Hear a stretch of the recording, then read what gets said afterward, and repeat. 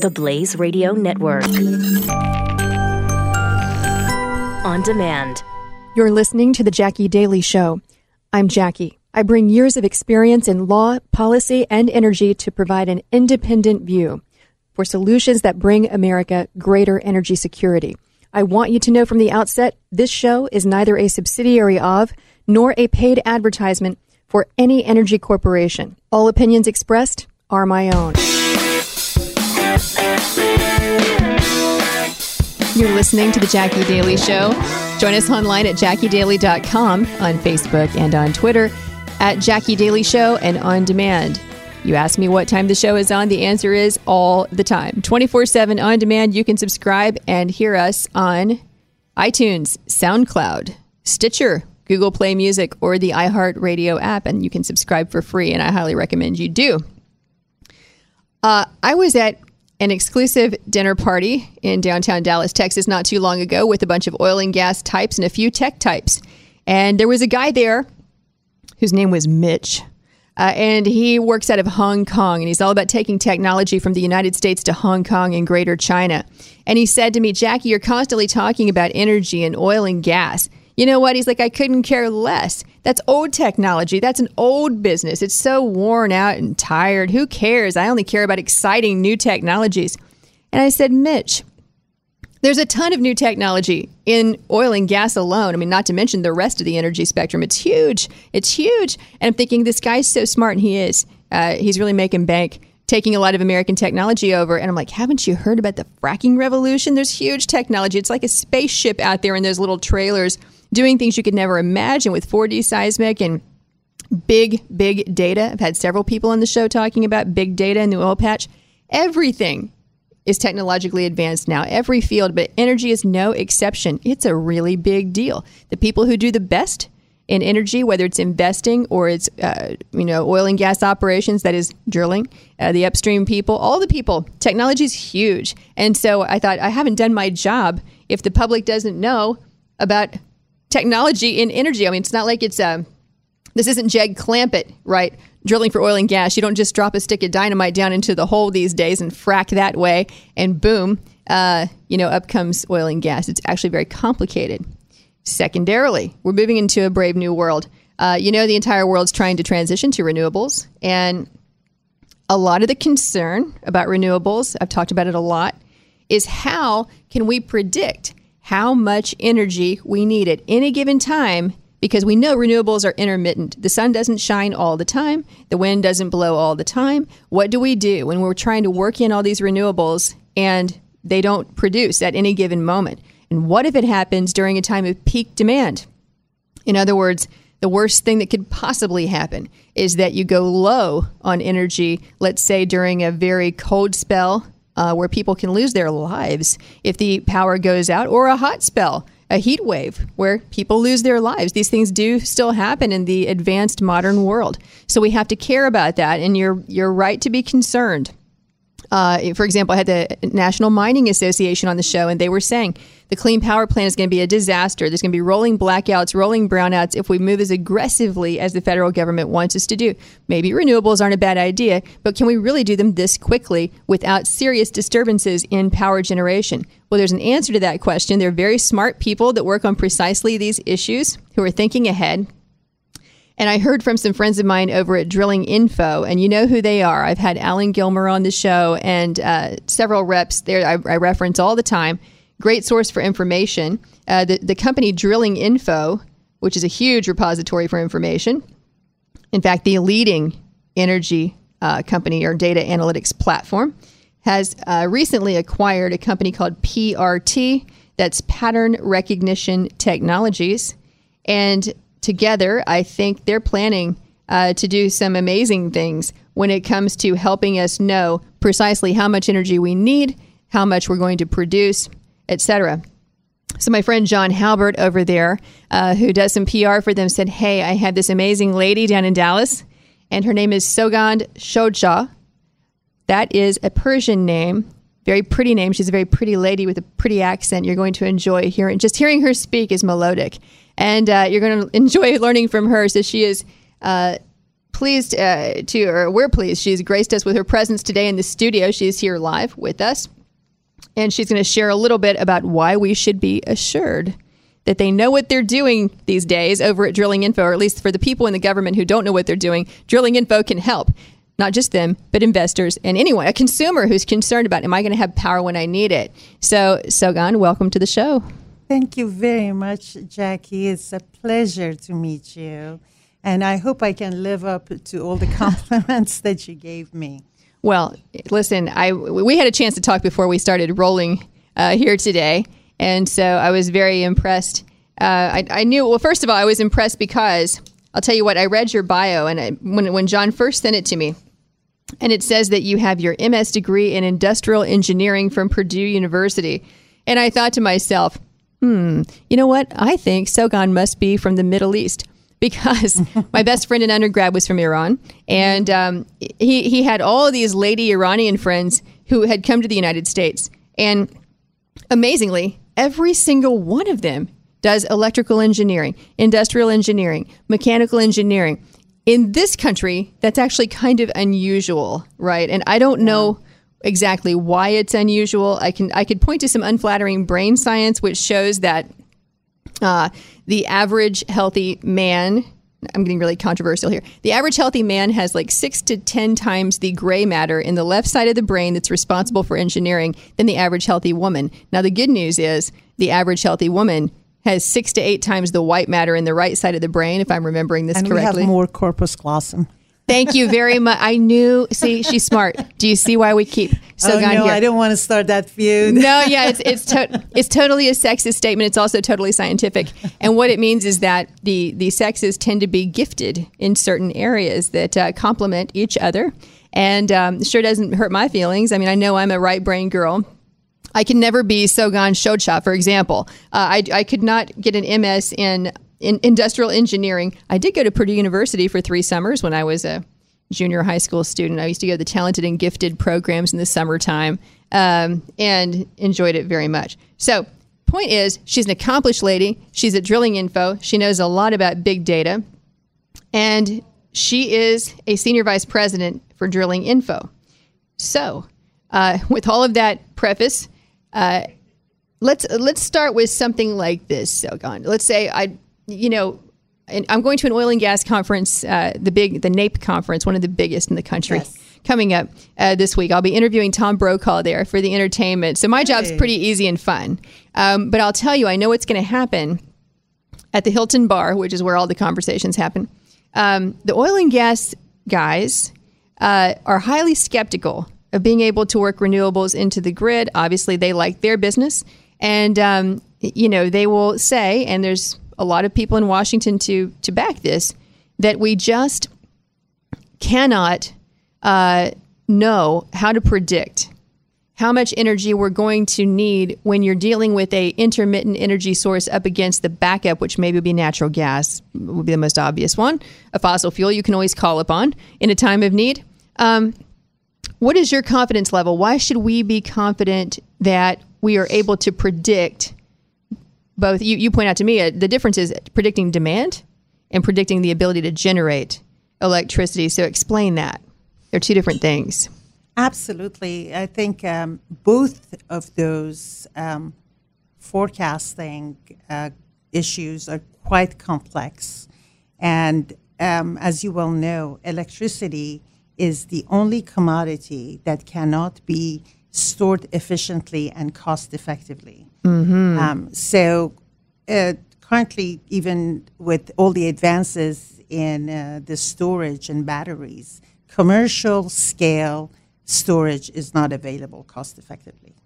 This means that at all times, generation of energy and consumption has to be balanced. The imbalances in the supply and demand can have major impact on the cost of providing electricity, as you mentioned, operational efficiencies, and most importantly to the consumer, the grid reliability and consumer safety in case of blackouts. Let me stop you for just a second, Sogan. So yeah, exactly. we just did a focus group at the Texas Public Policy Foundation. I'm a consultant for them on this side. And we're asking people all kinds of questions about energy, what they understand about electricity and oil and gas and coal. Here's what we found, actually, that you just triggered a memory. Number one, almost half of Americans don't know that electricity is not its own form. They think it's its own form of energy, just like oil, gas, coal, nuclear. They don't understand what electricity is. And the second thing is the number one concern about energy was reliability. That I was shocked. That came in as number one. I'm like, who's thinking about energy reliability? I thought I was the only one. Turns out people think about these things and care about it. I'm being told we have to go to a break, so I'm going to do that right now before they come and pull me off the stage. All right, we'll be right back with Sogand Shoja. We're listening to The Jackie Daly Show.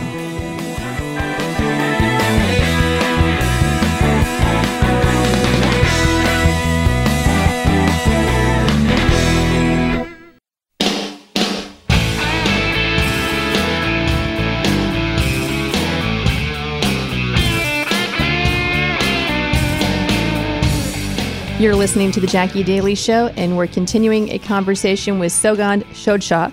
And she, you might tell by the name, if you are astute, is originally from Iran. She's been here in the United States for a long time. She's an industrial engineer, got her master's up in Purdue.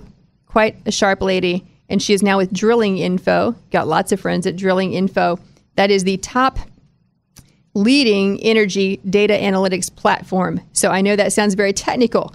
But basically, they have a lot of information, critical information that we need, that the market needs to be able to know how to predict how much energy we're going to need and how much we're going to have based on what's, let's say, feeding the grid at any given moment. So if you're in one part of the country, your grid feed is going to be natural gas, maybe 30%, maybe coal 30%, maybe nuclear 18%, maybe wind 3%. Maybe hydroelectric X%. So, and then if you're in a different part of the country, the mix can be a little bit different. So people, very smart people, have to think about this and be concerned that we always have reliable energy. Because as I said before I went to the break, our polling and focus groups from the Texas Public Policy Foundation show that reliability is the number one concern that people have of any age, millennials, older people, and I tend to think of Americans as being spoiled. Very rare is the time I go hit the light and the light doesn't come on. Very rare is a third world type blackout in the United States. But when it does happen, it can happen at really tragic times. Peak demand, cold snaps, heat waves. It's very dangerous. So Sogand is an expert at predicting precisely when these types of things are going to happen. That's what her company does. And it's a private company, by the way. This isn't some government agency that, tells the federal government how to be smart. Or the states, by the way, regulate electricity and energy for the most part. So, Sogand, what would you say about that? For people who are concerned about reliability with the massive rollout now of wind and solar, what would you say? Well, one of the things I wanted to address, you mentioned reliability and blackouts. PRT was instrumental in improving the accuracy of the forecast to above 98 percentile, going back to 20 years ago. Hence, taking all the obscurity and abstractness out of predicting the load forecast, load meaning demand, out of it. This was amazing because every hour the demand changes based on the consumption that, how much energy we use by consumers, the commercial clients, the industrial clients. So it's not a trivial problem to solve. It used to be that human beings used to look at the patterns of usage and try to do that themselves.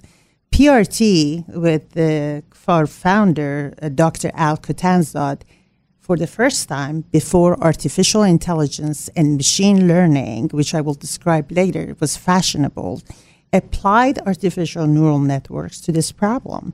All of a sudden, the accuracy for day ahead, 1 day out, looking at tomorrow's demand, went up to 98, 99 percentile. A huge impact on operational efficiency, a huge impact on cost savings. Now, the companies, utilities, municipalities, power marketing companies knew exactly demand will be for the power consumption. Hence, they could back it up with generation. Like I said, the generation amount has to equal the consumption. Otherwise, there'd be imbalances. If you were too short, there'd be blackout. If you're too long, you have excess. Then you have to get rid of that power, and sometimes you have to sell it at negative prices. So there is a negative financial impact. Mm-hmm. PRT applied artificial intelligence. This is way before Alexa, the smart cars, etc., to this problem with a high level of success. Hence, today, we have more than 70% of the largest utilities in North America using our product. And with the amazing acquisition by DI and their resources internationally, we're hoping to take this product at the international level. Just think about the impact on not turning on excess generation, which has an impact on environment. It has an impact on cost, right, etc. Well, let me stop you for just a second. I'm thinking about when I spent time in Europe. I was there in 1998. I spent about 9 months in Europe. I went over 13 countries. I was surprised how much variation there is in electric reliability, even in Europe. Granted, this is 20 years ago, but this is the industrialized world. And then you read about, awful stories about like in Africa where a neonatal baby is in an incubator and they lose power for hours at a time and lose the baby because they don't have power. So here we just take this for granted. What you're describing, when you first started talking about PRT and artificial intelligence applied to energy markets, I'm thinking, it's people like PRT who make America the top in the world for reliability as a place to do business. If you open a plant here in the United States, you're going to have power. You just don't have to worry about this. It's a safety issue, keeping lights on in the highways, anything. So for you guys, first of all, I really think it's the kind of innovation that makes my country competitive in all the world. And that's the first thing that came to mind. But the second thing was I'm thinking about Europe and being in Spain, and thinking we didn't have any hot water until 10 a.m., because they didn't have any electricity that would come on in some parts of the country. And it was over the top. And as an American, you don't want to be an ugly American and complaining about these kinds of things. But the truth is, why shouldn't the whole world be as reliable? And so you guys want to roll out internationally, which would be amazing. Our engines are so robust that they are data agnostic. By that I mean you pour in any historical data for the variables that impact the predicting the demand. We can put it in our engines, and out comes the very, very reliable, accurate forecast. Yeah, that's really amazing, and it sounds. In some ways, it sounds so simple, but it wasn't so simple. 20 years ago, this wasn't so simple. And most of the world still hasn't conquered it. And let me tell you how complex it's becoming. Just like you mentioned with the solar plants going up, there is an impact on the demand. So in the middle of the day, what we call behind-the-meter solar panels. These are the individual residential clients that put a solar panel on their house. They're not using the electricity off the grid, so all of a sudden they're not consuming from this utility. And in the middle of the day, there is a dip in the demand. So that has become a very challenging forecasting issue, behind the meter forecasting. And we are currently doing that with our clients in the West Coast because they're seeing the impact of it. Mm-hmm. The technology that we're deploying, it's by far, from what I've seen, it's competitive benchmarking is by far the best. And this is just here from Dallas. Yeah, really amazing. And you guys are based in Austin, Texas. Or you got that? I saw your headquarters are down there with 400 employees. I had no idea that DrillingInfo actually was that large, and that you serve 3,000 companies globally. So that's pretty exciting. Yes, DrillingInfo is quite visionary. They are now in every energy sector. They are providing platforms and predictive tools for every energy sector now. They used to be, as you well know, in oil and gas. And with the acquisition of PRT, I talked about demand forecasting. We also do electricity price forecasting and the topic that you brought up that's very, very important, renewable generation forecasting. We do wind generation forecasting and we do solar generation forecasting. And you're absolutely right. Those resources are intermittent. They are not easy to predict. Wind can die down in a matter of seconds. So you have to deploy very sophisticated technology to be able to predict those so you can rely on those resources during those peak hours. Well, and before we conclude here, I want to hit again on the topic of electricity not being being the one commodity that you cannot store. This is something people don't appreciate. When we talk about commodities, you're thinking about corn, you're thinking about oil, you're thinking about all kinds of things. So I'm hearing I have 30 seconds. I'm so long-winded, daggone it. But okay, so Sogan, how far away are we from being able to store energy? We've only got 20 seconds. How many years away are we in terms of technology, do you think, from being able to store I it? just read a report that by 2020, we should have large-scale batteries online, but I don't know at this point. Yes, I'm those are not often in the business of predicting that. That's right. There can always be optimistic predictions there. We're talking with Sogan Shoja, and she is with DrillingInfo, which has just acquired PRT. They're keeping this country number one in the world in electricity markets and really just in data analytics altogether. It's part of what makes us competitive and makes America great. So thank you so much for coming on, Sogan. Thank you very much. A pleasure. Likewise. Thank you. You're listening to The Jackie Daly Show.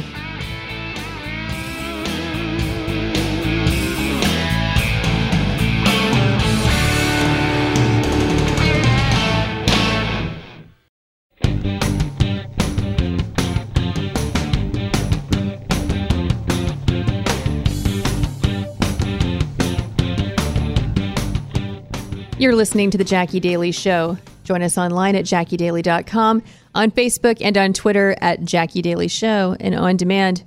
This show and all shows you can find on iTunes, SoundCloud, Stitcher, or Google Play Music, or even now the iHeartRadio app. So multiple platforms. Wherever you like to listen, you can find us. People always ask, what time is the show? The answer is all the time. You can find us podcast right there. All right. The federal government or any government should have to play by the same rules as everyone else, and certainly the rules that they lay out for the rest of us.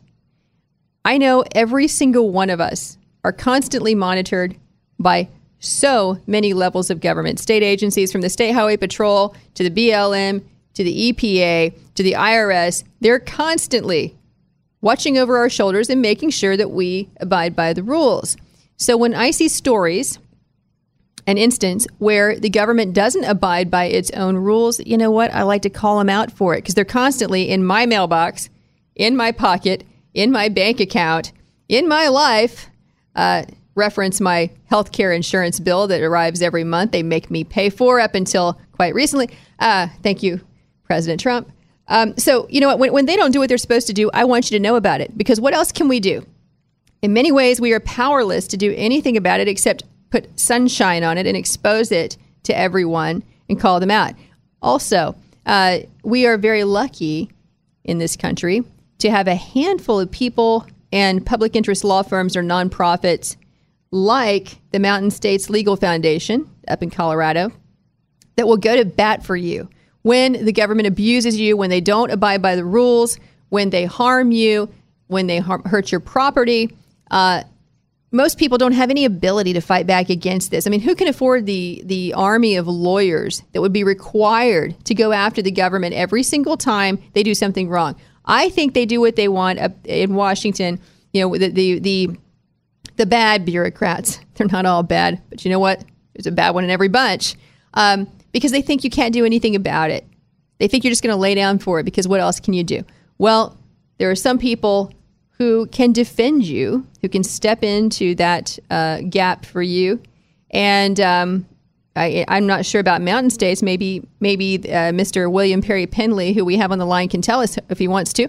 But sometimes donors pay for this legal work. They pay for lawyers to jump in there and defend you when you can't do it yourself.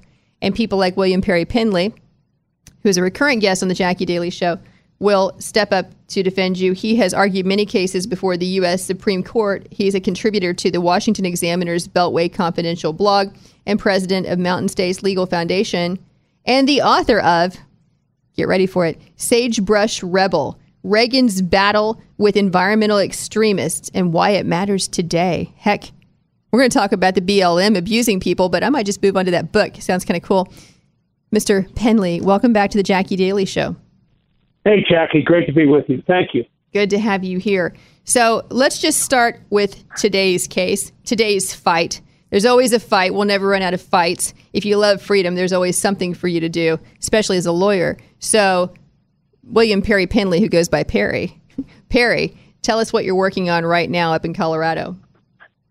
Well, I'm representing a man who lives west of Boulder, Colorado, up in the mountains, hill country, mining country. It was mined heavily back in the day in the 1880s and 1890s. And we represent a man who has a small house. Really, it's an old mining shed. He and his wife have lived in for the last several years. His neighbor is the Bureau of Land Management. It has an old piece of mining property next door to him. And it also has a big old mining shed that was built out of heavy timbers and stone and masonry and concrete back, we think, in 1890 or so. And back in 2011, after the big fires swept through that area, you probably heard about it on the news. In fact, his neighbors on both sides lost their homes, but our client, Michael Whitehead, was spared. But he noticed there was some erosion. He called his neighbor, the BLM. He said, come on out, look at this erosion situation. And Michael is a mechanical engineer, and he realized that this shed was pretty precariously perched over his property, just 10 feet away. And so he told the BLM, hey, look, that's going to fall over. It's going to fall over onto my property.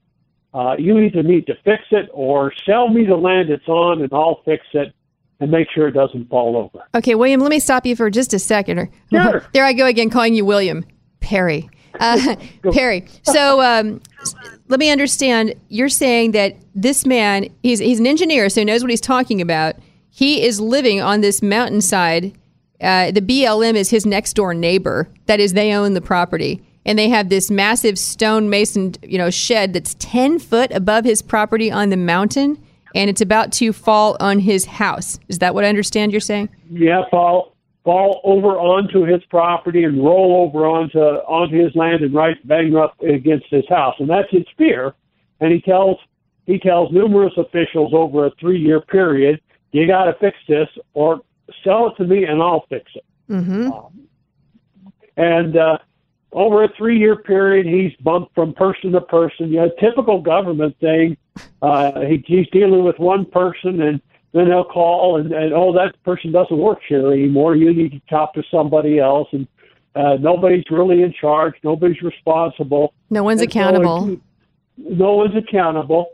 2011, 2012, 2013. And finally, in 2013, they say, okay, we're going to get back to you right away. In fact, their quote was in their letter, quote, a response is forthcoming, unquote. And that's the last he heard. It's the last time you ever heard from the BLM. Yeah, exactly. That was it. They went incommunicado. And so 3 years later, in 2016, exactly as he feared would happen, the building fell over. Middle of the night, I think March 11, March 12, sometime in the middle of the night, boom, it fell over. Stones, heavy boulders rolled up onto his house, up against his house. Trees were dislodged, slammed up into his house, hit the circuit breaker box. Trees were slammed. It drove into the back of his house? Oh, yeah. I mean, you can imagine big, heavy shed made of timbers and mortar and stone. It was a mess. And he came out and couldn't believe it. Immediately got the BLM on the phone and said, hey, I told you guys this was going to happen. And over several months, finally he heard from them. They sent him a note.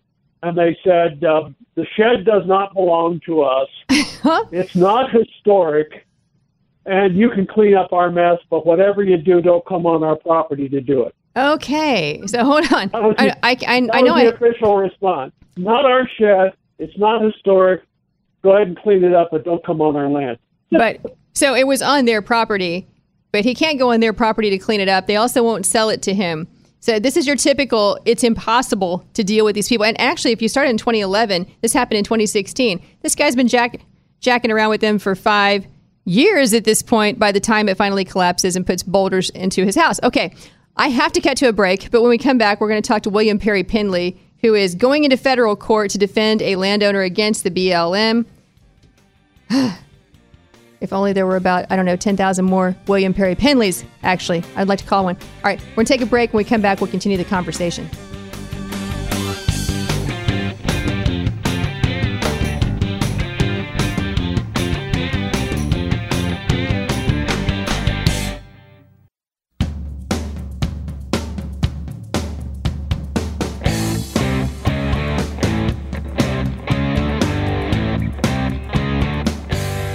You're listening to The Jackie Daly Show, and we are continuing a conversation with William Perry Penley. He is the president of Mountain States Legal Foundation.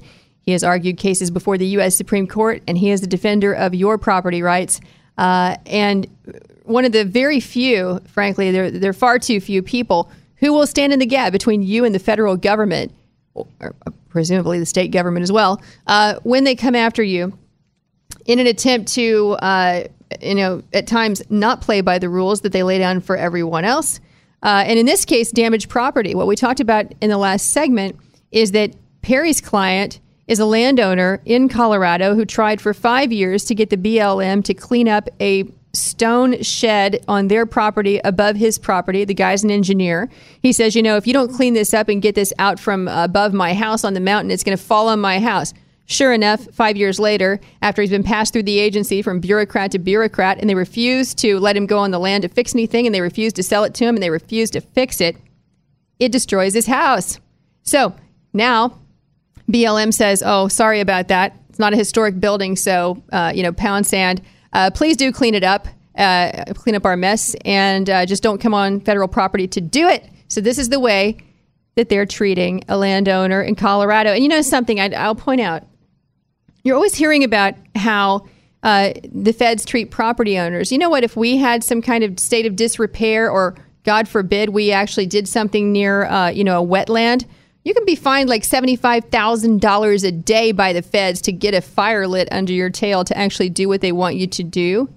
But you see what happens when it's them who are the bad actors. And here you have one human being up against the federal government. Now he has no choice, typically, but to spend a lot of money to go into court and fight them to try to get some kind of recourse. But lucky for him, Perry Penley and the Mountain States Legal Foundation are going to take up the case on his behalf. And these are capable litigators. They are the heroes who, at least in this case, will be able to come to the side of the landowner and try to make this right. So, Perry, with all that background that you shared with this last segment, what is a landowner supposed to do? I'm sure there are people all over the country this is happening to right now, because it's not just the BLM, and there's plenty of state and federal agencies that will run roughshod over your property rights. What do you do? Let's imagine they're lucky enough to have a William Perry Penley to defend them and represent them. What is your plan? Well, of course, what the federal government passed a law called the Federal Tort Claims Act, and what that law says is if one of our employees, because the United States government is sovereign, it's the king, it can do no wrong, and you cannot sue the federal government unless it gives permission. And so Congress gave people like our client, Michael Whitehead, the permission to sue it whenever federal employees do something that in, say, the state of Colorado would be a tort or a civil wrong. And so if a property owner in Colorado, if the situation were reversed, if that were Michael Whitehead's shed that fell on a neighbor or fell on the federal government's property, then he's liable for committing a trespass or a nuisance. And on that basis, we filed a federal claim with the federal government and say, hey, aren't you going to fix this? They have 6 months to respond. They responded and said, read our letter. Read our letter where we said it's not our shed, it's not historic, and you can clean it up, but don't come on our land. And so on the 18th of January of this year, we filed a lawsuit against the federal government to take the BLM and the United States government and U.S. attorneys into federal court to clean it up and obey the law, which is maintain your property in such a way that it does not harm your neighbors. And that's being a good neighbor, and that's obeying the law, and the government won't do it. Right. So, because right now they want him to foot the bill for all the cleanup and all the damage to his house and the trees that have been driven into the back of his house and the boulders that have rolled across his property. Right. So let's imagine. And Jackie, I'll tell you what would happen if the situation were reversed. If it were Michael Whitehead's shed that fell over onto the federal government, the federal government would have sent SWAT-garbed U.S. Marshals out to his house to take him into custody, to bring him down to the courthouse, to serve him with a lawsuit for trespassing on federal land. Unbelievable. I know that's the case because it happened to a client of mine in New Jersey, where the government alleged a trespass, and they showed up early one morning with a full SWAT team to serve my clients. You know, and aside from the outrage and the indignity of that happening, there's no way to treat an American citizen. Taxpayers pay for all that. We're actually paying for this kind of abuse. And it reminds me of a story. I'll just make a quick segue here. A story I learned about as a congressional staffer when I was focusing on Judiciary Committee. So a crime, and federal crime is part of our jurisdiction. They had an example. This is a real story where there's a guy in, I think, South Dakota who's going to ship tulips to South America. Unbeknownst to him, there was a brand new federal criminal law posted in the Federal Register through the agencies, not your Congress, which said, and this is one of 300,000 federal criminal regs, by the way, which said that if you don't label your tulip shipment to South America in a specific way, you've committed a felony, risking 2 years in the penitentiary. Like he's supposed to know that. So he breaks the law. They send out 6 armed officers to arrest this man, and he was face down on the pavement and cuffed. And this is for failing to put proper labels on tulips. And I'm thinking to myself, Perry, as a lawyer working that committee, I'm thinking, wait a second, isn't law enforcement about priorities, right? Does this mean you've locked up every drug dealer, every pedophile, every terrorist? If you locked up all the bad guys, every murderer, every rapist, every arsonist, everyone starting a forest fire and burning tens of thousands of acres, are they all locked up? And now the best thing you have to do with your time and money is lock up a guy shipping tulips. Anyway, I totally digress. I'm just saying this, to me, feels like more of the same. Your client in New Jersey. And this is why what you do is so important, Perry. And really, if I had $1 billion, I would fund another 10,000 Perry Penleys to go after the government to stop this. I think it's the most dangerous thing going on, one of the greatest outrages and injustices, because we shouldn't have to pay to defend ourselves against this behavior. And by the way, tulip shipper did go to the pen. Felony. Read a book. It's called 3 Felonies a Day. Great book.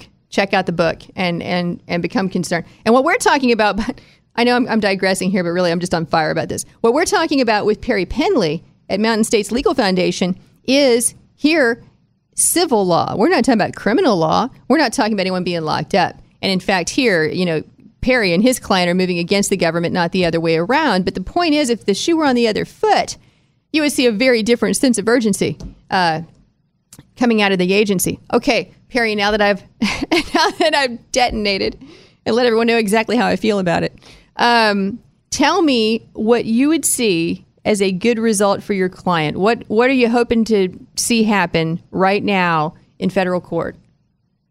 Well, I hope the federal government quickly comes to its senses and says, whoa, this is wrong. We don't know who screwed up here, but we're going to make it right.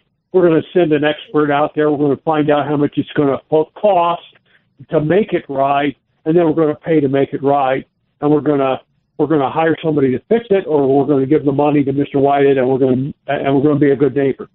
That's what I hope happens. I hope people come to their senses. But my expectation is we're going to go all the way up to the eve of trial depositions and hearings and filings back and forth. And on the eve of trial, they'll finally say, well, okay, we'll write you a check. And that's the problem with dealing with the federal government. You see so often at the Supreme Court of the United States when a widow comes out and talks about her case having just been argued, and the reason why so many times it's a widow, because the case took so long that her husband passed away. Right. That's how crazy it is dealing with the federal government. Simply no one has the gumption to step up and say, we were wrong. We're going to fix it. We're going to make it right. We're going to be a good citizen. We're going to be a good neighbor. The federal government, I'm telling you, Jackie, is the worst neighbor you can imagine. Right, because if you're a federal bureaucrat, saying I was wrong is not a good way for upward mobility inside the agency, and that's what they're putting first all too often instead of the interest of the public, which is their job. All right, I have to go to a break, but when we come back, we'll talk with William Perry Penley, and he is a contributor to the Washington Examiner's Beltway Confidential blog and the president of Mountain States Legal Foundation. You're listening to The Jackie Daly Show.